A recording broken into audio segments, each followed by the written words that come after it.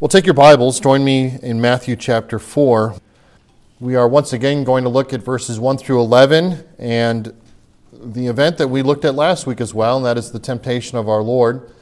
Last week we viewed just the initial portion of this event and talked about the impeccability of Christ.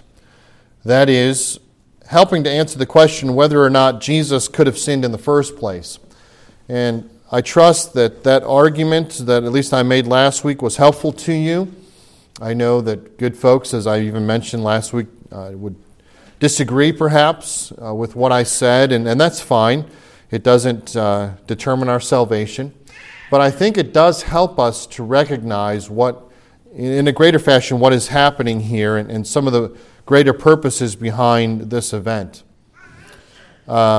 Today, we're going to take the next step, the second step in looking at this passage, and that is to understand the matter of sin and temptation based on this event. And we're going to look in much more greater fashion, specific fashion at this passage. And so I trust that this will be a help and an encouragement to you. Let's read the text again, verses 1 through 11, Matthew 4. And then we will delve into the sermon this morning. Matthew chapter 4, verse 1. Then Jesus was led by the Spirit into the wilderness to be tempted by the devil. And after fasting 40 days and 40 nights, he was hungry. And the tempter came and said to him, "If you are the Son of God, command these stones to become loaves of bread." But he answered, "It is written, man shall not live by bread alone, but by every word that comes from the mouth of God." Then the devil took him to the holy city and set him on the pinnacle of the temple, and said to him, "If you are the Son of God, throw yourself down. For it is written, he will command his angels concerning you, and on their hands they shall bear you up, lest you strike your foot against a stone." Jesus said to him, "Again it is written, You shall not put the Lord your God to the test." Again, the devil took him to a very high mountain and showed him all the kingdoms of the world and their glory, and said to him, "All these I will give you if you will fall down and worship me." Then Jesus said to him, "Begone, Satan, for it is written, You shall worship the Lord your God, and him only shall you serve." Then the devil left him, and behold, angels came and were ministering to him. May the Lord add his blessing to the reading of his word this morning. Godly men of the past have understood the reality of temptations and the reality of sin. And so they were very guarded, obviously, when it came to both of these subjects. They were guarded, speaking of them, they were guarded in their own lives when they referenced them. That is, they were guarded in their own lives to make sure that they were safeguarding themselves from temptation and safeguarding themselves from sin.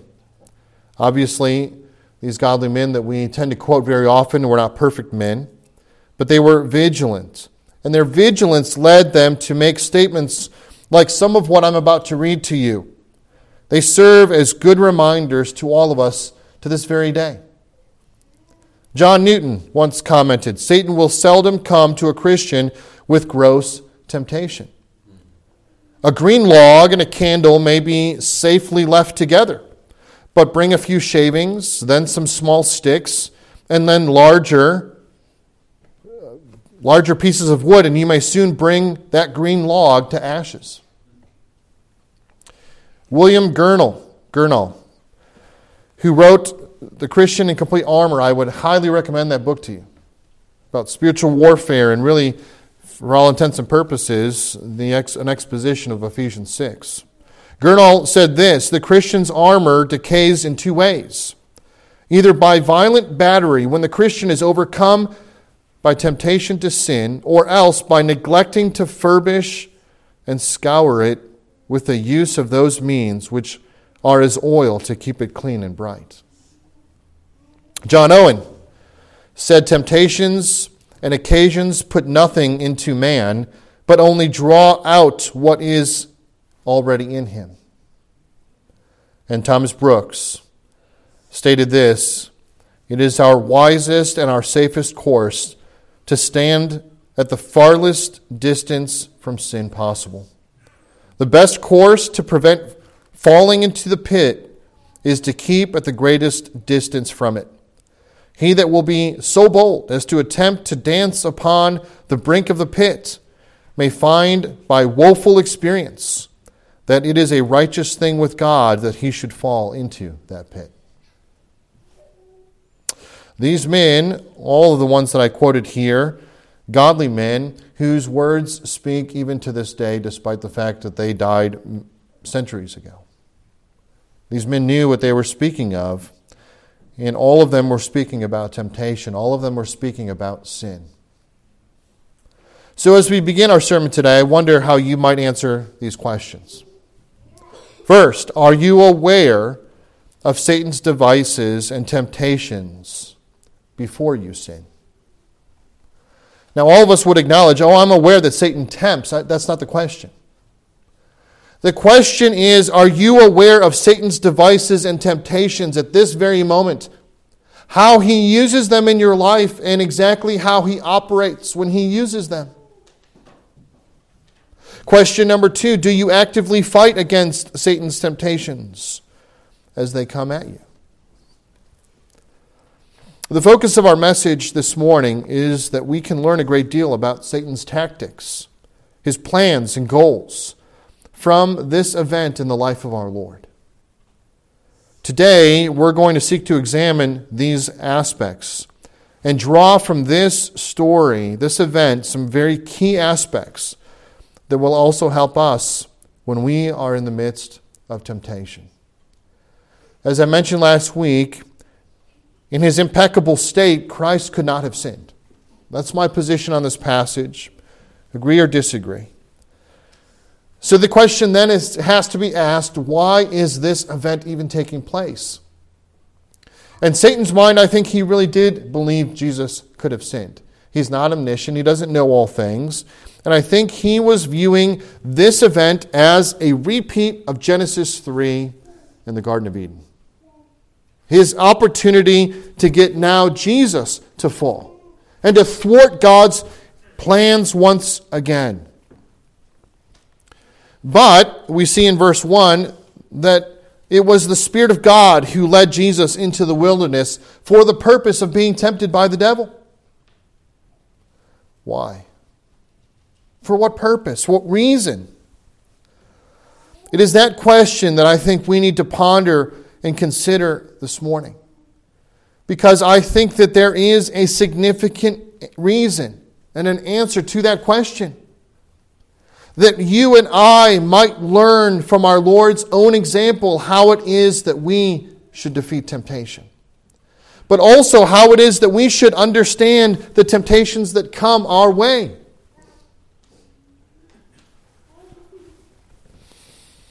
So 4 things that I want us to look at and understand this morning. Number 1, Satan is the source of all temptation. Number 2, God is the one that allows temptation. Number 3, Scripture brings victory over temptation. And 4, personal weaknesses are the target of temptations. I trust that these things will be helpful to us as we break them down this morning for God's glory. So let's begin with this first point, Satan as the source of all temptations. Temptations begin with Satan. His desire to, again, corrupt God's working, corrupt God's plans. His desire to use our own weaknesses and our own depravity, and in fact, the depravity of even the unbeliever, to condemn that unbeliever's own soul. He is the one, the Scripture says, blinds the minds of men so that they won't even receive the gospel. He's very active in his work and in what he does. But notice a couple of things. First, a scriptural teaching on Satan. And there's a number of verses that we could look at, a number of passages. I want to draw your attention to 3 this morning. And then I just want to give us a brief theology of Satan, a brief theology of who he is. And theology and Satan don't quite go together, right? Theology is understanding of God. But what I mean by that is an understanding of who he is. God in relation to Satan, all right? So first, notice what the Scripture teaches us about Satan, about the devil, about Lucifer. The first passage I want to draw your attention is Job chapter 1, verses 6 and 7. There it says this, "Now there was a day when the sons of God came to present themselves before the Lord, and Satan also came among them. The Lord said to Satan, 'From where have you come?' Satan answered the Lord and said, 'From going to and fro on the earth, and from walking up and down on it.'" Satan has freedom to operate in this world. And he takes advantage of that. He is active. He's walking up and down throughout the earth, and he's not just on a leisurely stroll, folks. He is doing so with a purpose that is diabolical, right? Devilish. That is after corrupting what God is creating, what God is doing. It is his goal to stop every opportunity that when God is at work. 1 Peter chapter 5, verse 8 is the second passage, where Peter exhorts all of us to be sober-minded. Be watchful, he says. Why? Your adversary, the devil, prowls around like a roaring lion, seeking someone to devour. So what is he doing as he's walking throughout the world? He's looking to gulp down, to devour the weak, the unaware, the one who's not being watchful, the one who's not being sober-minded, the one who's weak, the one who is unsuspecting. Revelation chapter 12, verses 9 and 10, the last passage I want to draw to your attention. "And the great dragon was thrown down, that ancient serpent, who is called the devil and Satan, the deceiver of the whole world. He was thrown down to the earth, and his angels were thrown down with him. And I heard a loud voice in heaven saying, 'Now the salvation and the power and the kingdom of our God and the authority of his Christ have come. For the accuser of our brothers has been thrown down, who accuses them day and night before our God.'" Satan's rule, if you will, does not last long, and it will come to an end. He is a defeated foe, and that I believe he already knows. He knows in the end he doesn't win, so I think, my personal opinion, his goal is to take with him as many as he can. To corrupt as much as he can corrupt. To stop as much as he can stop. Now this brings another question. Can Satan really stop what God ordains?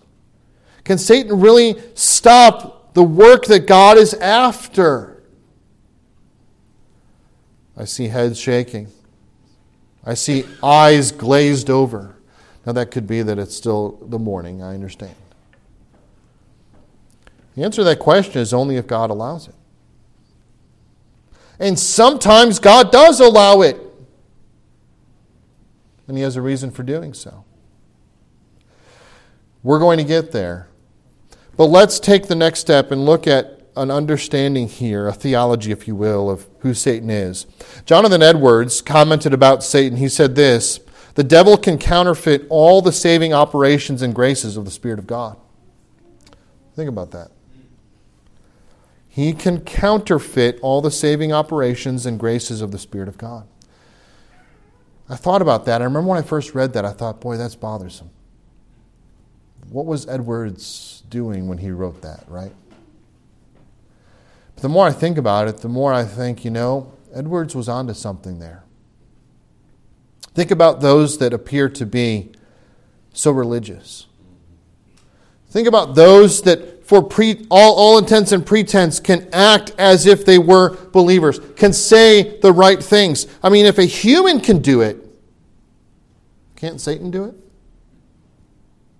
And sometimes there are things that seem to be so powerful and so amazing that they just have to be a move of God, right? Wrong. Half of these religious experiences that are happening within the charismatic realm, I don't believe are of God. I believe much of them are of Satan. Why? Because he can counterfeit those things. He's an angel of light. Scripture talks about Satan as being one of the most beautiful things that God had created. He's not the guy with a long tail and a pitchfork and horns. Satan's musical. He was in charge of worship in heaven. You think God does not create amazing things, and you don't think Satan, as a corrupted creation, cannot counterfeit what he was created to do in the first place? Think about those things for a moment. And then consider, again, this enemy, this devil, this Satan that we are battling on a regular basis. What does Satan do? Well, he exploits human weaknesses, as we've already talked about. In Genesis 3, it was the human weakness of the woman that Satan used to begin the process of causing Adam to fall. The human weakness in that case was getting Eve to doubt what God had said in the first place. He comes to the woman and says, God's keeping something from you. He's letting you eat from all of these trees except for the one. That most beautiful the tree in the middle of the garden, He's not going to let you eat of it? Did God really say, don't do that? And then He says to the woman, you're not really going to die. That's not really going to happen. And Eve's weaknesses at that moment, at that time, are exploited. And we know the rest of the story. She ate of the tree, and the Scripture says that she then gave the fruit to her husband, and he ate it. And from that point on, sin entered the world, and death by sin. So death passed upon all men, for all have sinned. How about Job chapter 2, verses 4 and 5? We've already made reference to the initial part of that passage, but verses 4 and 5 say this: Satan answered the Lord and said, skin for skin.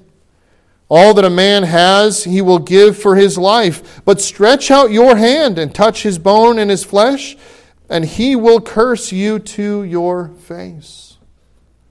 This was Satan's belief about Job. Asking the Lord, hey, if you touch his body, if you give him some kind of disease, he's going to curse you to his face. And Satan, in all of his power, was going to make sure that happened. How often does Satan use the trials that we have in our life and cause us to curse God? Doesn't it happen? In fact, it happens far too often than we wish to admit, doesn't it? But that's what he does. He seeks to exploit our human weaknesses. Ephesians chapter 4, Paul said this: be angry and don't sin. Do not let the sun go down on your anger, and do not give opportunity to the devil. So even in being angry, there is the potential for sinning. And so he says, don't let it go down. Forgive. Get it right. Don't, in other words, go to bed angry. Because when you do, you give an opportunity for Satan to be at work in your life. He exploits the weaknesses that we have. That's what he does. But he also tempts believers to fall away.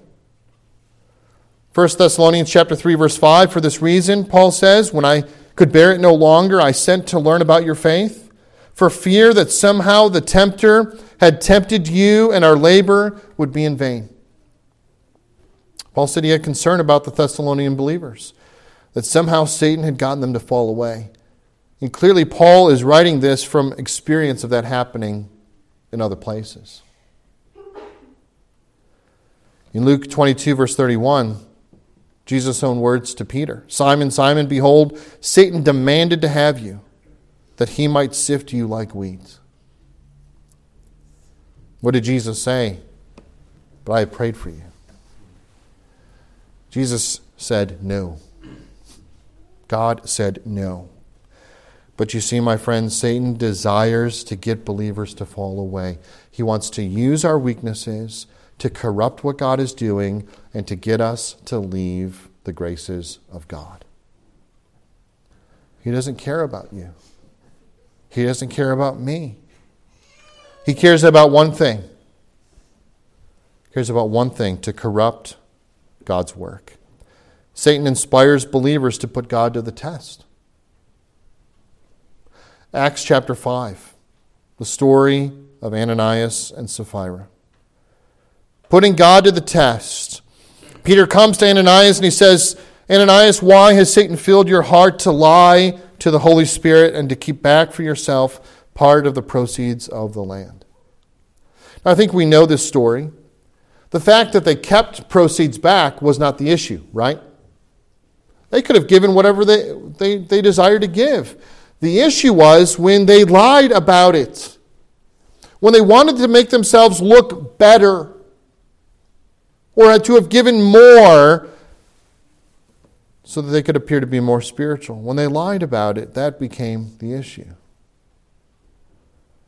And Peter asks this, why is it that you have contrived this deed in your heart? You've not lied to man, but to God. The Bible says when Ananias, verse 5, heard these words, he fell down and breathed his last. And great fear came upon all who heard it. Putting God to the test. What I mean by that is to somehow think that we can lie or to sin or to do those things that God tells us not to do, thinking that no harm will come. Thinking that no consequences will ever befall us. When Satan says, hey, just admit so much and you'll be okay, or don't be honest about this, or bad things are going to happen. Put God to the test. And the test is this, will God really show your sin for what it is? Will God really show you to be who you really are at that moment? The answer to those questions, folks, is He will, absolutely. Ananias and Sapphira themselves may have thought even for a moment that they got away with the sin that they did, but they did not. Satan lies and says, hey, no big deal. God says it is a big deal. And judgment will still come. Satan also is sure to make sin attractive, isn't he? 1 Corinthians 7, verse 5. Paul, challenging the Corinthians, talks about a lack of self-control and how Satan can use that. He says in verse 5, chapter 7, do not deprive one another except perhaps by agreement for a limited time, that you may devote yourselves to prayer, but then come together again so that Satan may not tempt you because of your lack of self-control. Going back to Acts 5, verse 3, Ananias and Sapphira, this lack of integrity that these two had. And Peter says again to him that Satan had filled his heart and caused him to lie to the Holy Spirit. Do you know what else? What other sin Satan can make attractive? And there's a whole list of them. This is not by any means exhaustive, but these are just some things that came to my mind. A lack of forgiveness. Do you know bitterness feels really good to hang on to? A lack of forgiveness, and even the anger that goes with it, Satan really wants us to hold on to that. And he'll, in our emotional state, make it feel real good. Or somehow we're getting a better hand on the person we're angry and bitter toward. Because we're not going to let him go. 2 Corinthians chapter 2, 10 and 11. Anyone whom you forgive, I also forgive. Indeed, what I have forgiven, if I have not forgiven anything, has been for your sake in the presence of Christ, so that we would not be outwitted by Satan, for we are not ignorant of his designs. And what Paul is saying is that even something so, quote-unquote, simple as forgiving someone can be used greatly of Satan to corrupt the walk of a believer. A lack of forgiveness. And then pride, envy, selfish ambition. James chapter 3, verses 14 through 16.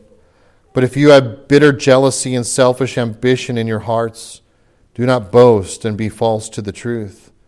This is not the wisdom that comes down from above, but is earthly, unscriptural, and demonic. For where jealousy and selfish ambition exist, there will be disorder and every vile practice. So, this is how he operates. This is, if you will, the modus operandi, right? The method of operation, however you want to put it. This is what Satan does.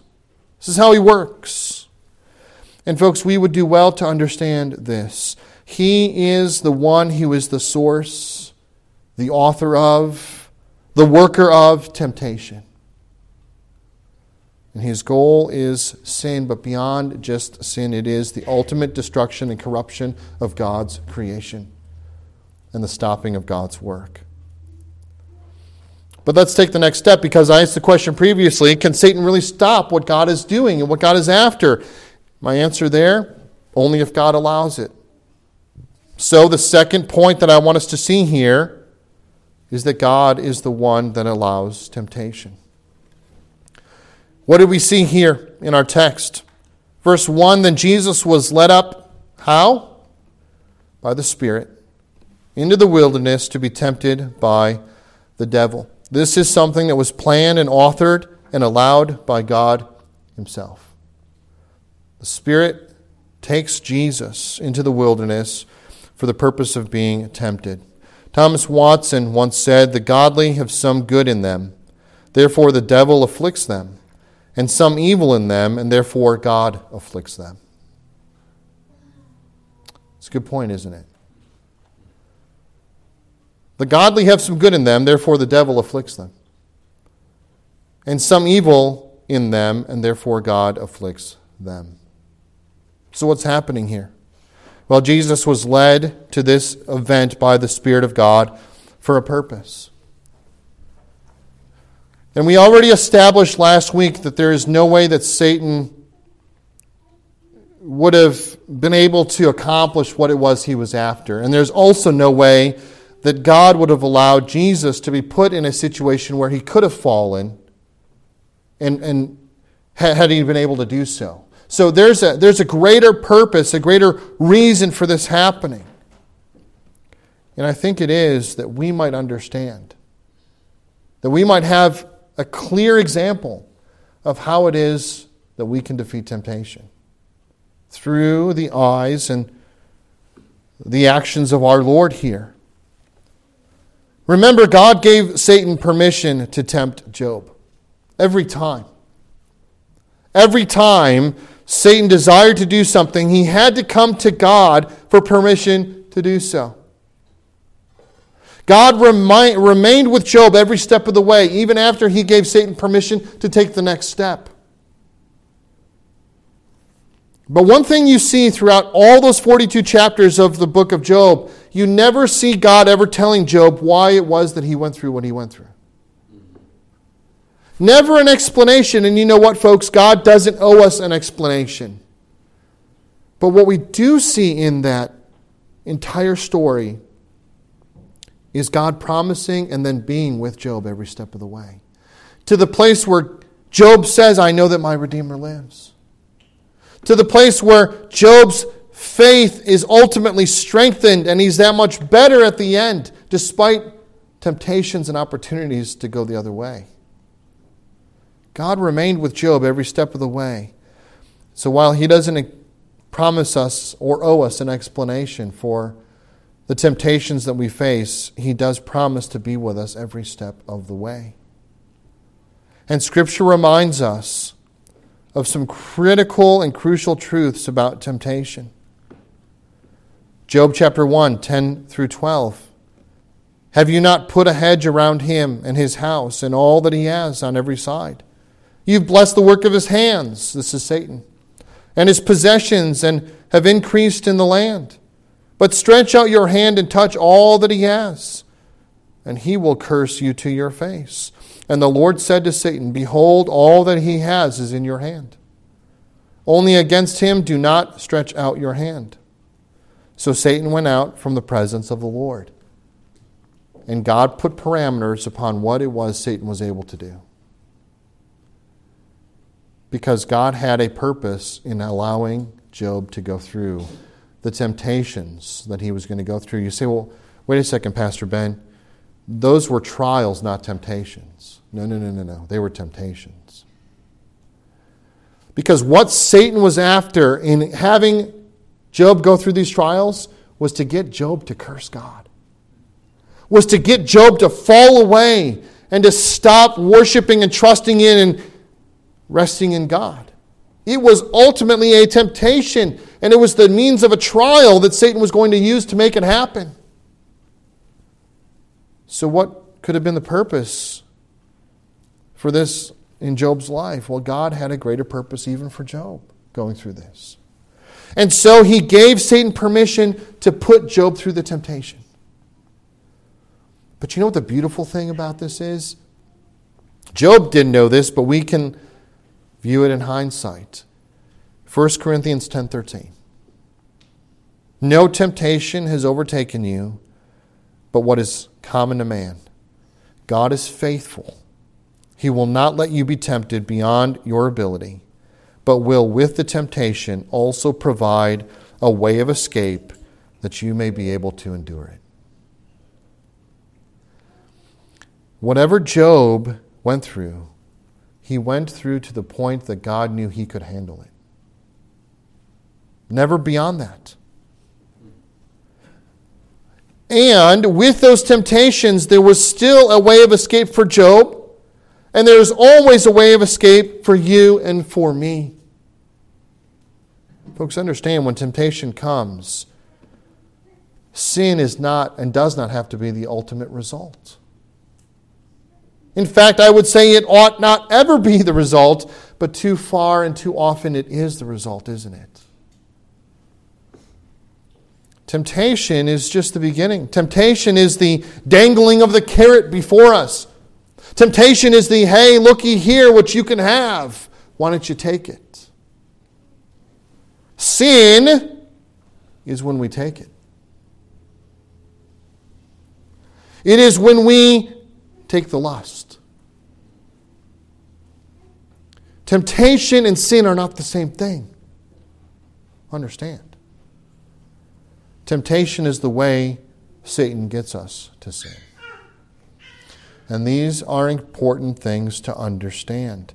No temptation is special in any of our cases. It's all common.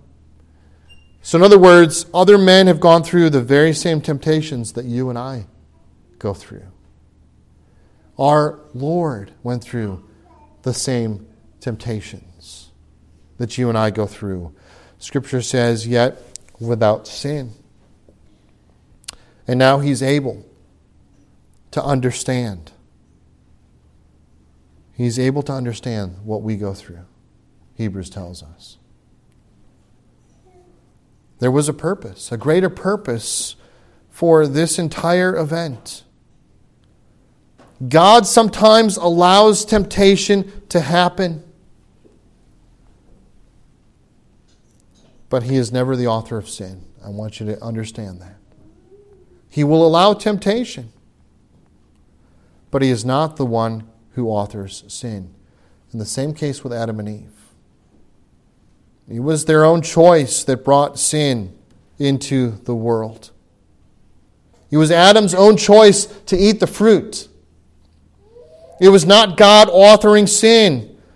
It was indeed, and in fact, God decreeing it. It was God allowing it for a greater purpose of now performing and working out His redemptive plan. It was going to give Him a greater glory and exaltation. So we have to understand this. God is not the author of sin. God does allow us to be tempted at times. Number 3, when that temptation comes, there is always a way to escape that temptation. And number 4, whenever we are tempted, it is never a temptation that is somehow special to us. The temptation is always common. It's always something else, or somebody else has always gone through that same thing, which of course brings a great amount of encouragement. Number 3, Scripture brings victory over temptation. And this is where we're going here, because as God would therefore allow us to be tempted at times. He allowed Satan to tempt Job. He allowed Satan to tempt Jesus. What's the way of escape then? Sometimes the way of escape is a simple choice on our part to go the other direction. Sometimes it's a choice on our part to go the other way, to look the other way, to turn off the television. Whatever it might be. Sometimes it's just a choice that we need to make, that we know we need to make.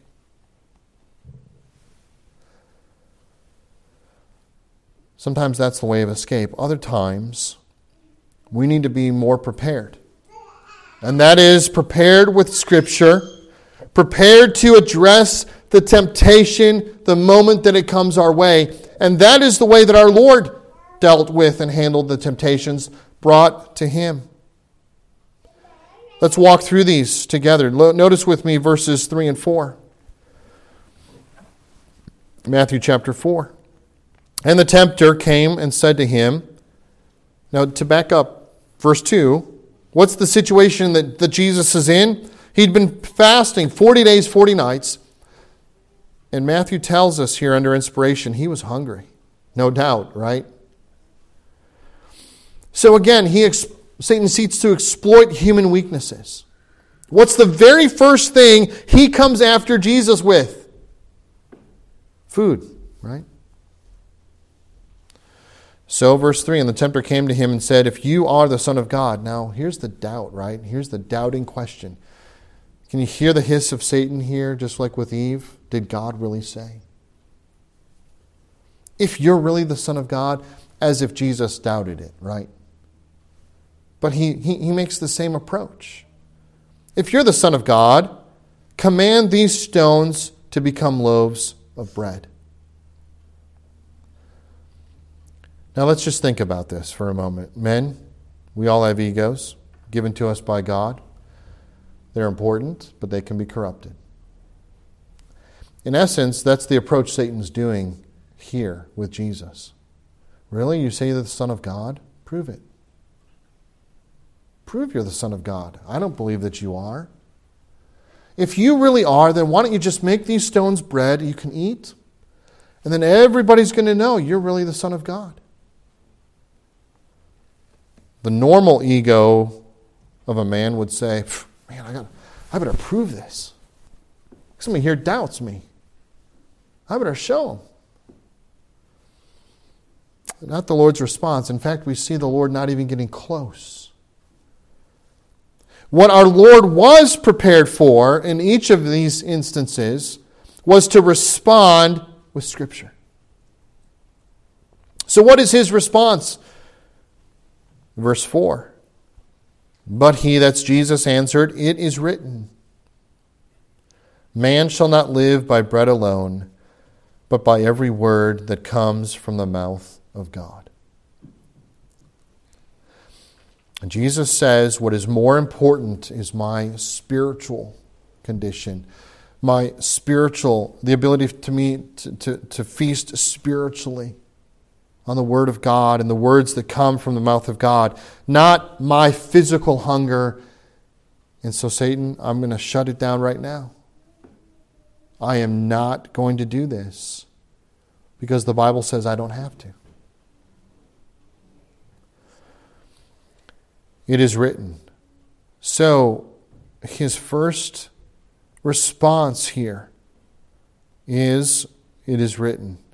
So he defeats here a lust of the flesh.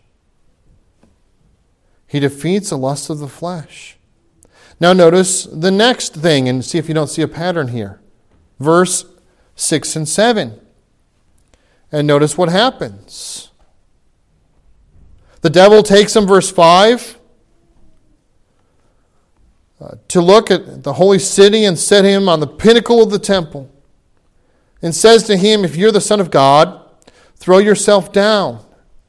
For it is written, He will command His angels concerning you, and on their hands they will bear you up, lest you strike your foot against a stone. Jesus said to him again, it is what? Written. You shall not put the Lord your God to the test. What's Satan after here? Well, it's Jesus' own pride. The pride of life, if you will. Does God love you enough, Jesus, to save you if you were to jump off this cliff? To jump off the pinnacle of this mountaintop right now? Won't He send His angels to make sure nothing happens to you? Why don't you see if it really happens? Why don't you see if God really will do what He says He'll do? Well, the thought of a normal, fleshly mind would say, yeah, I wonder if God really does care about me that much. I really wonder if I'm that important to God that He really will send His angels to protect me. The normal mind, the human mind, wants to go with that temptation. And again, consider whether or not God is really true about what He says.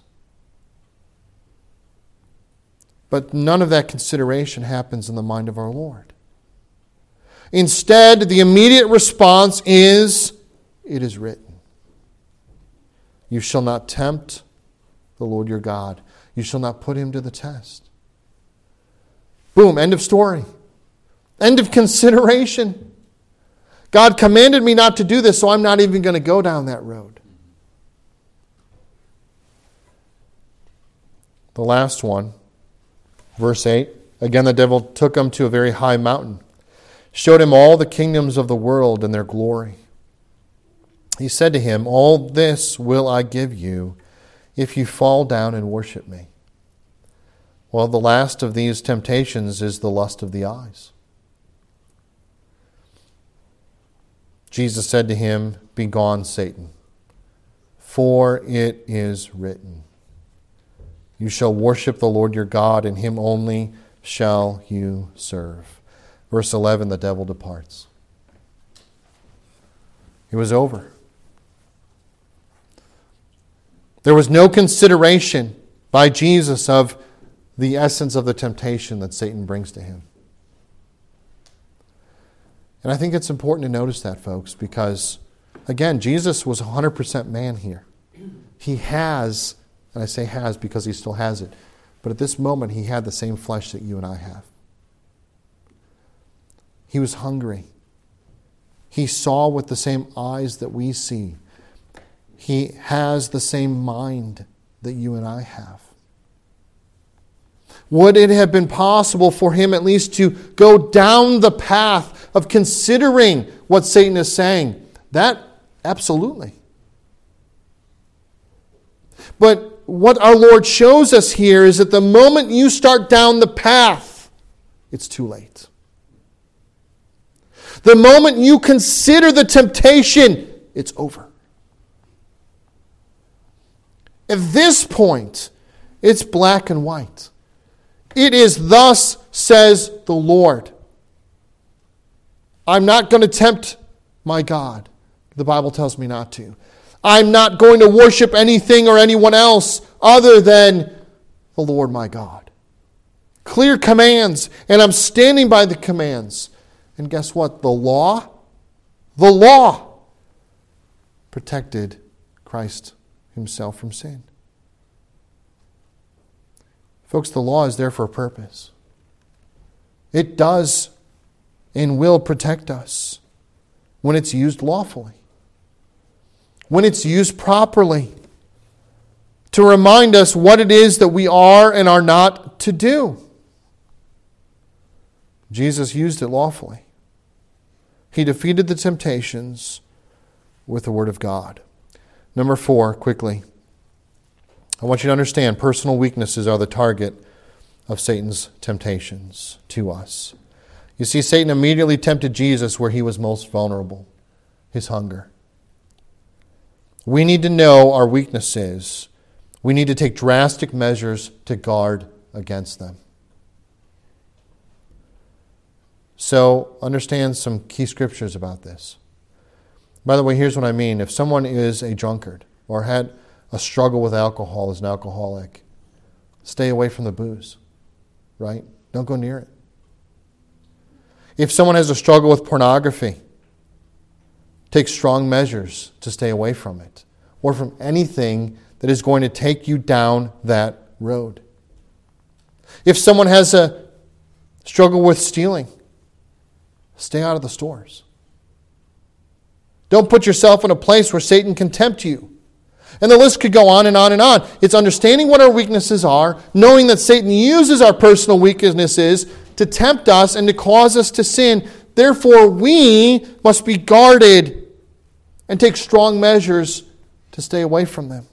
Here's what I mean. Matthew chapter 5, and we're going to get here, so I'm not going to spend much time here. But in Matthew 5, verses 27 to 30, Jesus says this, "You've heard that it was said, 'You shall not commit adultery.' But I say to you that everyone who looks on a woman with lustful intent has already committed adultery in his heart. If your right eye causes you to sin, tear it out and throw it away." And then he says in verse 30, "If your right hand causes you to sin, cut it off and throw it away." Now, in that passage, which we're all familiar with, did Jesus literally mean pluck out your eye and cut off your wrist? No, that's not. Otherwise, there would be a lot of one-eyed, one-handed people walking around. That's not the point. What Jesus is saying is, he says, take strong measures.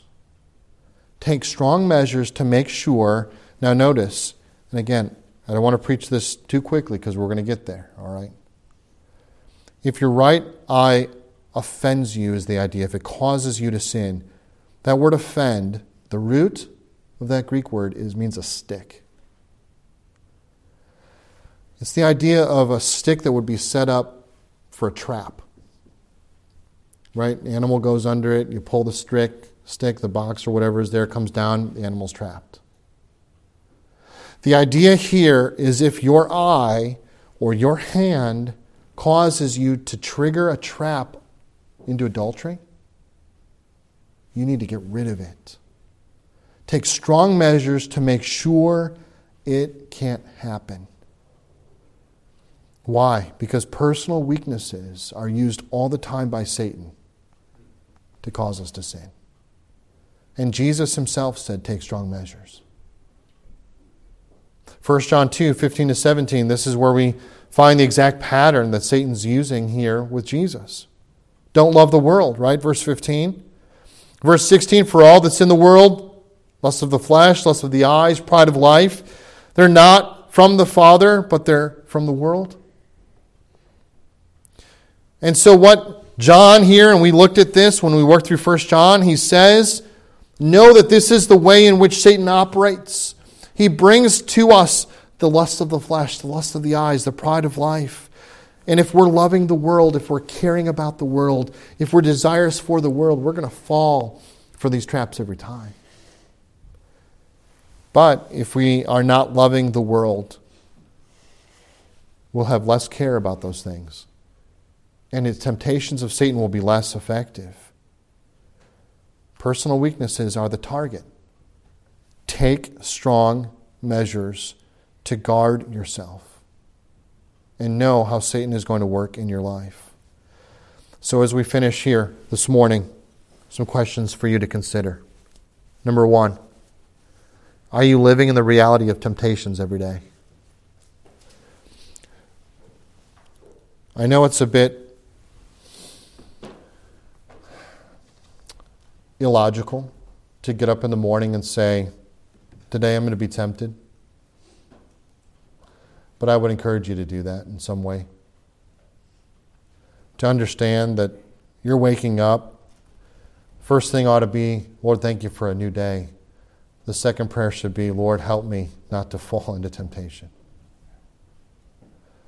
Living in that reality that you have a battle before you each and every day is crucial. Number 2, do you know your personal weaknesses?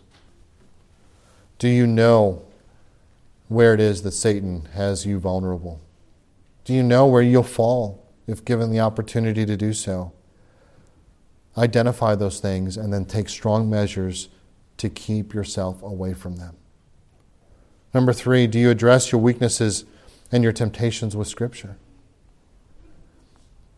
If you have a struggle, if you have a weakness in your life you know Satan can use, you need to memorize, meditate on Scripture that focuses on those exact areas. Why? Because it's at that moment that you can quote the Scripture whenever Satan is after you and tempting you in those areas. Lastly, do you ask the Lord for help from your temptations? That's something the Lord did not do here because I think in and of himself he had the power to defeat him. He was God. Where we are different than our Savior in this example is we are not God. We do not have the ability in and of ourselves to defeat these temptations. But we do with the power of the Spirit of God. Amen. We do not have to sin when we're a believer. Before, and I say this all the time, before we were believers, that's all we could do is sin. We loved it, we wanted it, we desired it, and Satan knew it. But when we're believers, we don't have to sin. Because the Spirit of God indwells us and helps us not to. So our prayer ought to be, Spirit of God, help me today to overcome temptation. Help me to defeat sin. And folks, Scripture is key. Scripture is key. Let me leave you with some beautiful Scripture passages this morning that are going to serve to remind all of us and help us in these areas of temptation. Please let these encourage you. Matthew 6, 9-13. Pray then like this, Our Father in heaven, hallowed be your name. Your kingdom come, your will be done on earth as it is in heaven. Give us this day our daily bread, and forgive us our debts as we also have forgiven our debtors. And lead us not into temptation, but deliver us from evil. Romans 6, 1-3. What shall we say then? Are we to continue in sin that grace may abound? God forbid. How can he who died to sin still live in it? Do you not know that all of us who have been baptized into Christ Jesus were baptized into his death? Romans 6, 5-7. For if we then have been united with him in death like his, we shall certainly be united with him in a resurrection like his. We know that our old self was crucified with him in order that the body of sin might be brought to nothing, so that we would no longer be enslaved to sin. For one who has died has been set free from sin. Romans 6, 12-14. Let not sin therefore reign in your mortal body to make you obey its passions. Do not present your members to sin as instruments of unrighteousness, but present yourselves to God as those who have been brought from death to life, and your members to God as instruments for righteousness. For sin shall not have dominion over you, since you are not under the law, but under grace. Hebrews 4, 15 and 16. For we do not have a high priest who is unable to sympathize with our weaknesses, but one who in every respect has been tempted as we are, yet without sin. Let us then with confidence draw near to the throne of grace, that we may receive mercy and find grace to help in time of need. James 1, 13-15. Let no one say when he is tempted, I am being tempted by God. For God cannot be tempted with evil, and he himself tempts no one. But each person is tempted when he is lured and enticed by his own desires. When desire, when it has been conceived, gives birth to sin. Sin, when it is fully grown, brings forth death. Just a few passages that help to remind us where we are in Christ, where we are in relation to sin, and how it is that we can have victory. May God help all of us to be on high alert, guarding against temptations, while at the same time looking for that blessed hope and glorious appearing of our great God and Savior, Jesus Christ. To him be glory forever and ever. Amen. Let's have a word of prayer together.